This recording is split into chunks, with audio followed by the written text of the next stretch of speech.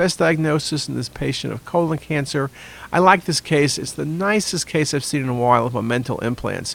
You can see in the image on your right the transverse colon and those multiple implants on the surface of the transverse colon. Very nice example of omental implants. There is nothing else that looks like that. It's not granulomas. It's not inflammatory. Classic example of omental implants in colon cancer.